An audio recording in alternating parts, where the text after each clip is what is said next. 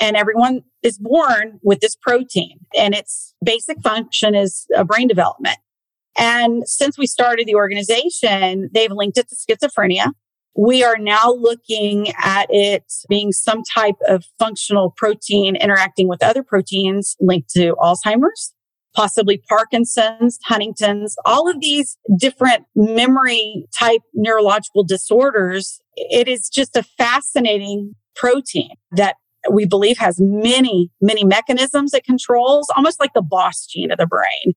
That was Monica Weldon speaking about a recently discovered rare genetic disorder caused by a variant on the SYNGAP1 gene. This disorder may be a significant factor in autism, epilepsy, and possibly other memory-related neurological disorders. On this episode of Looking Forward's Healthcare on the Horizon, our focus is on SYNGAP1. Welcome to Looking Forward's Healthcare on the Horizon podcast. Healthcare on the Horizon is intended for both the general public and medical professionals. Our focus is on where things stand with the prevention, diagnosis, and treatment of various diseases and illnesses, and what may lie ahead for them. It is our goal to help you learn more about these medical conditions and also to give you a clearer picture of the work being done right now to improve or eradicate their adverse impact. And like its older sister podcast, Looking Forward, Healthcare on the Horizon will look a bit into the future, in this case, to provide hopeful news about the various diseases and illnesses we shine a light on. We hope you'll find the information here useful in an educational sense, but also perhaps in a more personal way should you, a family member, or a friend have one of the medical conditions we cover. Hi everyone. Welcome to the premiere episode of Looking Forward's Healthcare on the Horizon. Today we're going to learn about a genetic disorder referred to as SYNGAP1. Most of us have probably never heard of SYNGAP1. That's largely because it's only recently been identified. Research is showing it is a significant factor in autism, epilepsy, and possibly other disorders too, including Parkinson's disease, schizophrenia, and Alzheimer's disease. In this episode, we'll learn when the problems with the SYNGAP1 gene were discovered, who this affects and where, how the SYNGAP1 condition presents itself, what is being done right now to learn about this genetic disorder, and what may lie ahead in terms of the prevention, diagnosis, and treatment of SYNGAP1 genetic abnormalities. To help us understand all this, we've brought on probably the best person out there to discuss this topic, Monica Weldon. When I tell you a little bit more about Monica, I think you'll understand why. Monica is the founder, president, and CEO of the SYNGAP1 Foundation. Monica's twin son, Beckett, was the first to be diagnosed at Texas Children's Genetics Clinic with the gene mutation SYNGAP1. Over the past several years, Monica's focus has been building the programs and mission of the SYNGAP1 Foundation. And as you'll soon hear, Monica's doing it. Monica is the primary investigator on the SYNGAP1 Registry and Natural History Study, the largest in the world. You'll find much more about Monica if you go to our website, www.jeff-ostroff.com. Well, hi, Monica. Welcome to Looking Forward's Healthcare on the Horizon series. It's great to have you here. Well, thanks, Jeff. I'm really excited to be here and talk about my story. Yes, well, we are, hate to say this, looking forward to it. So can you briefly tell us why and when you got involved with SYNGAP1, Monica? It was something I really didn't know anything about until you and I first spoke.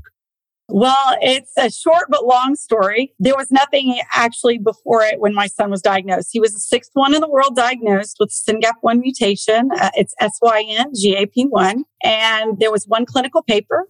My son had many problems in infancy and through the age of 4 before we got his diagnosis, and started out with global developmental delay and went to the geneticist. He was the first one at Texas Children's diagnosed with this mutation. They gave me a 20% chance that it would be found on the exome DNA test in 2012 that was being done for research at the time.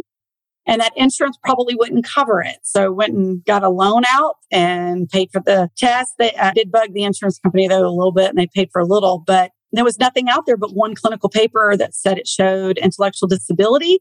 And I looked at the geneticist and I said, what do you mean? This is 21st century. Why isn't there anything out there? I mean, modern medicine.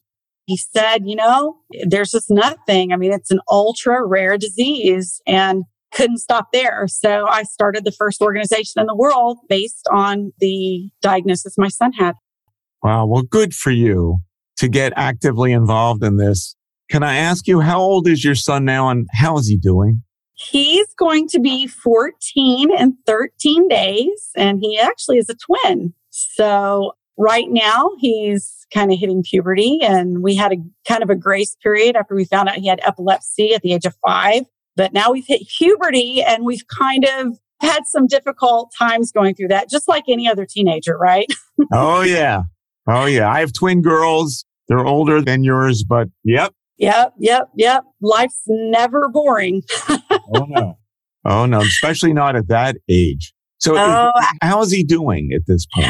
Well, we are currently, we've navigated through an epilepsy diagnosis. We have an autism diagnosis, sensory processing. I could go down the list. So right now we're on several different medications to help control the symptoms. We do not have a treatment.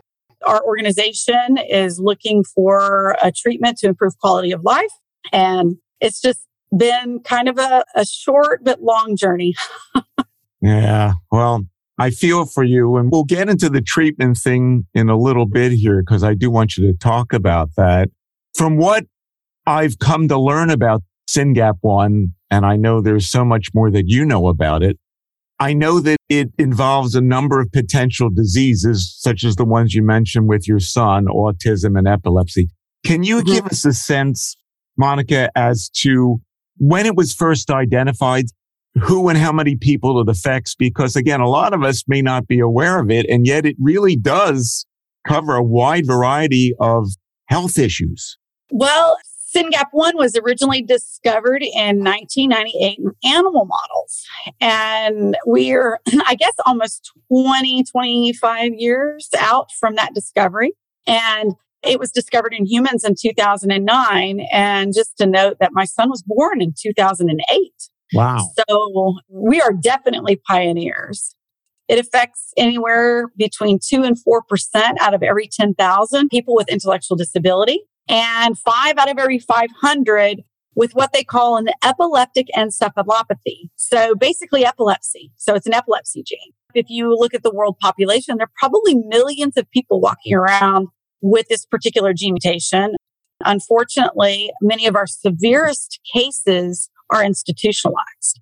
So technically, what this relates to is there was one paper noting that it caused intellectual disability in humans. But since we started the organization, which I have to add in here, it was one of the first organizations based on a gene mutation, just a gene, not a named disease. And people thought I was crazy. Well, it turns out I'm not. Yeah. And basically, we have ranges from children to adults. Mostly countries that have access to genetic testing, we're finding more cases. And in Europe, we have probably the oldest person, and he is institutionalized, unfortunately. He's in his 80s. I think his actual age is around 85, 88. We have the oldest patient in the United States. She just celebrated her birthday this few months ago. I think she is 67. We have many other adults been identified since we've started raising awareness in their 20s and 30s.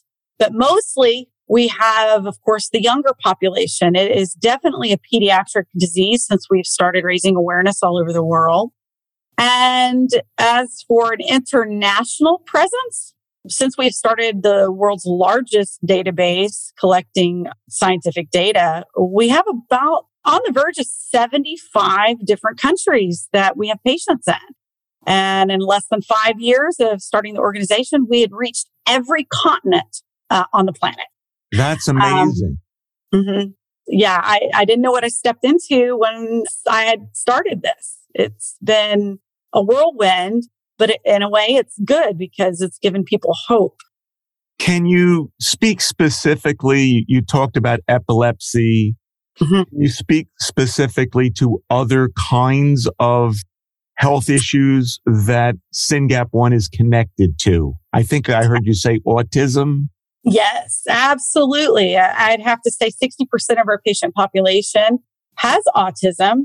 But what makes this very significant in linking it to autism is 3 years ago, we discovered using the data out of our database that it's linked to sensory processing disorder. And usually you hear this issue in all autism patients. You have the hearing, all the senses are affected, and sometimes it's just overstimulation. So besides that, most of our children are diagnosed with global developmental delay. They have speech impairments. Some are totally nonverbal. Some are semi-nonverbal. In the most severe cases, we have a few that can talk.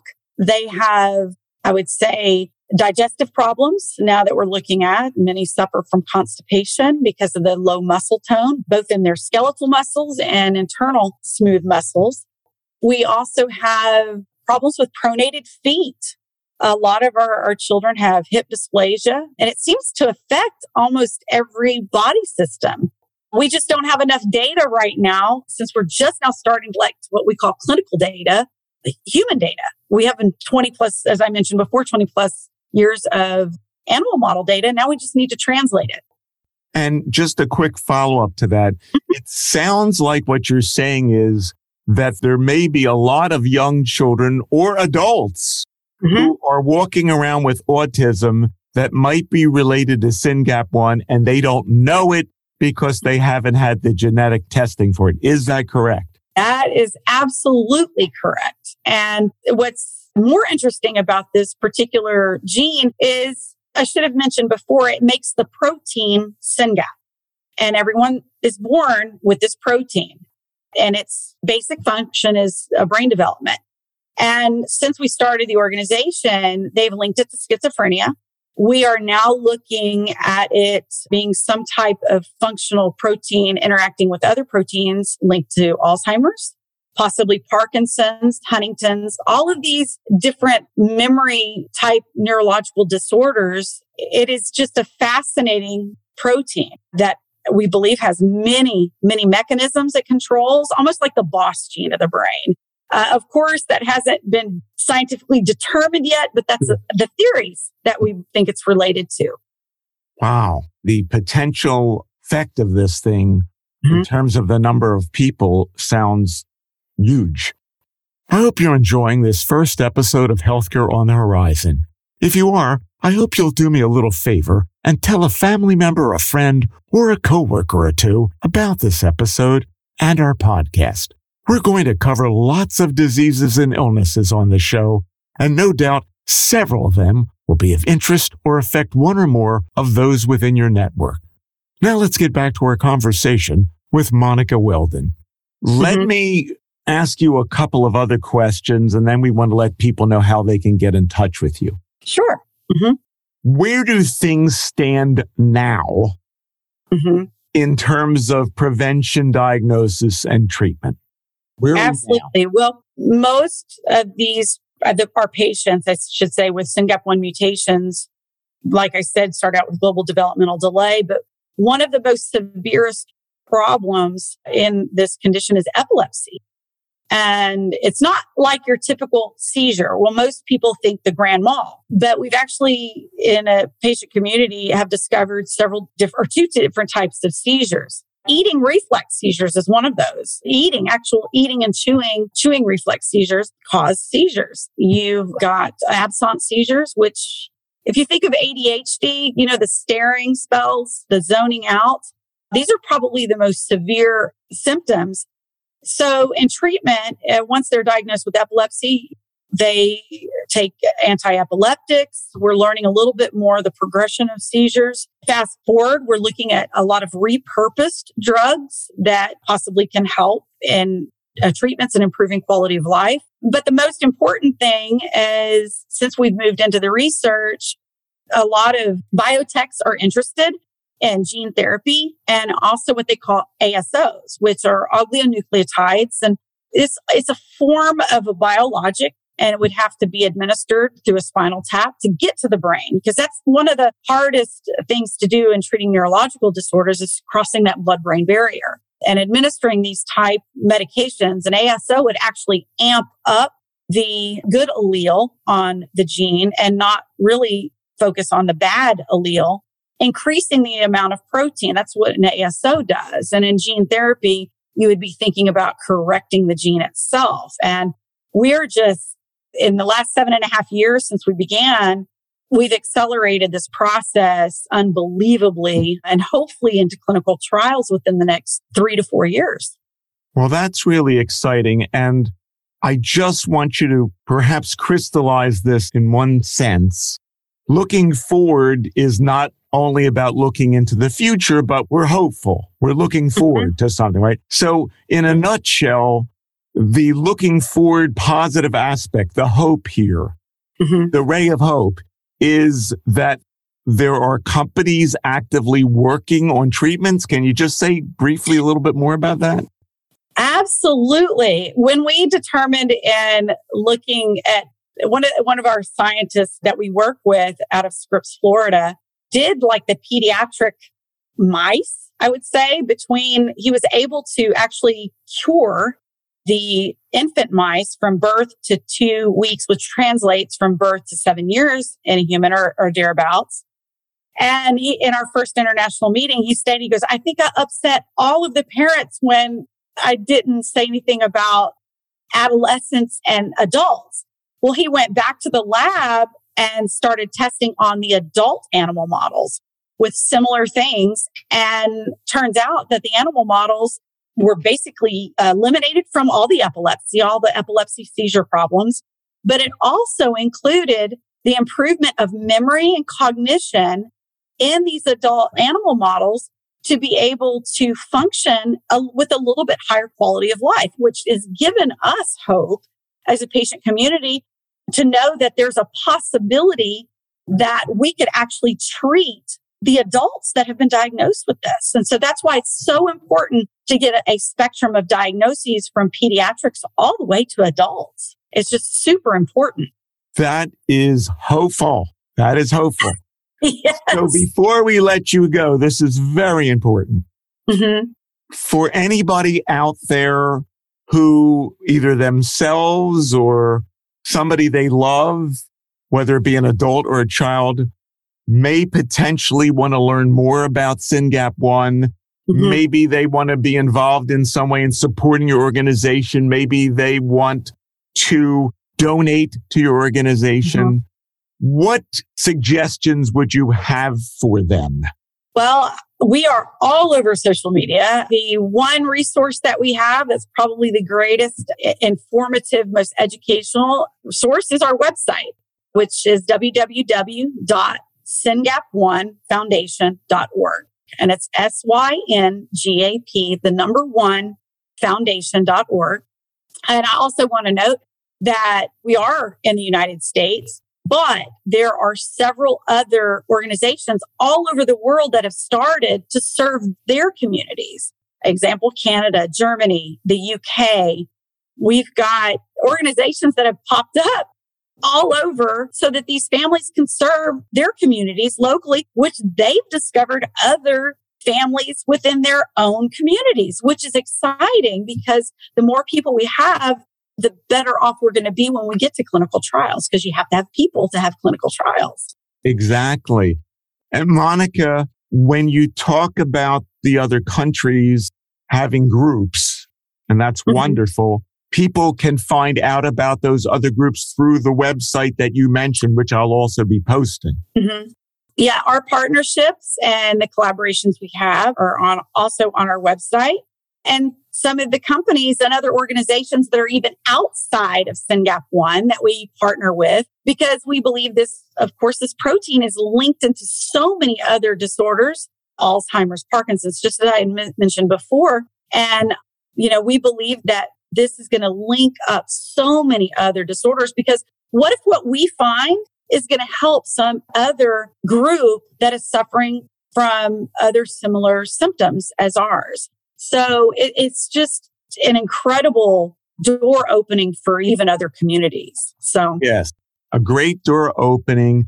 And on your site, do they learn a little bit, or for your group, can they learn a little bit about genetic testing? yeah, in fact, we partner with a group called Ambit Cares, and they provide genetic counseling. They provide genetic testing. It's not just our community. So they focus on other disorders as well. And that is also on our website. We have information about SYNGAP1. We've also have a lot of our publications that we have and clinical studies that we've done. So if you happen to have a loved one that's diagnosed with this, there's a way to get involved on our website. And of course, donate. We'll take volunteers. We take money. We take in-kind donations, all those different things. Well, this has been great having you on the show.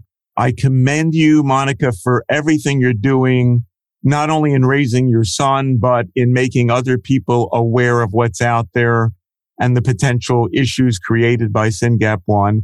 Monica spells her last name WELDONMONICA.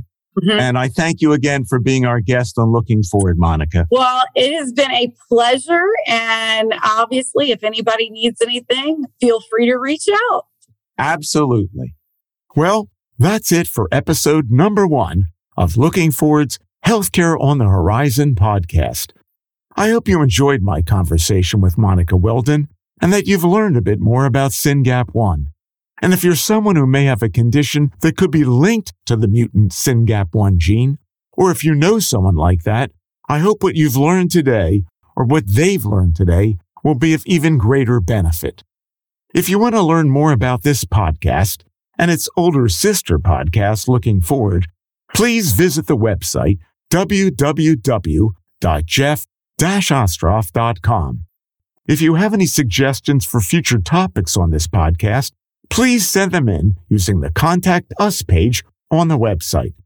Finally, if you like this episode, please tell anyone who you think might benefit from it to listen. Thanks.